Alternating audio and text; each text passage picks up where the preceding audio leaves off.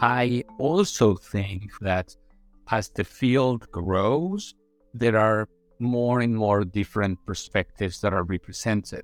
And I think that's just such a challenge to have, right? Because we know as the field continues to grow, nobody can be an expert in international aspects, right? It's hard enough to just focus on internationalization or just focusing on the competitive analysis of something. In my case, that something has been quality in higher education and trying to understand specific practices like rankings and accreditation from a more global perspective. But that in itself is a lot of work, let alone knowing that and understanding faculty issues and understanding student issues. Nobody can really do all of that.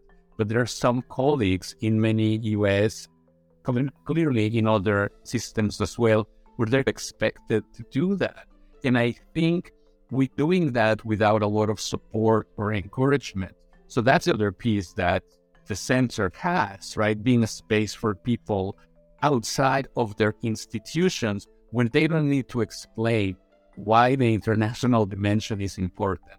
And I think that is such an valuable contribution.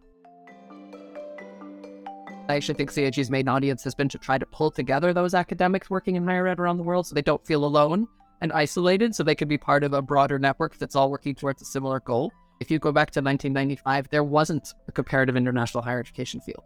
There were a few people like Phil who were doing work in that space, but that field has been built over the last 30 years or so.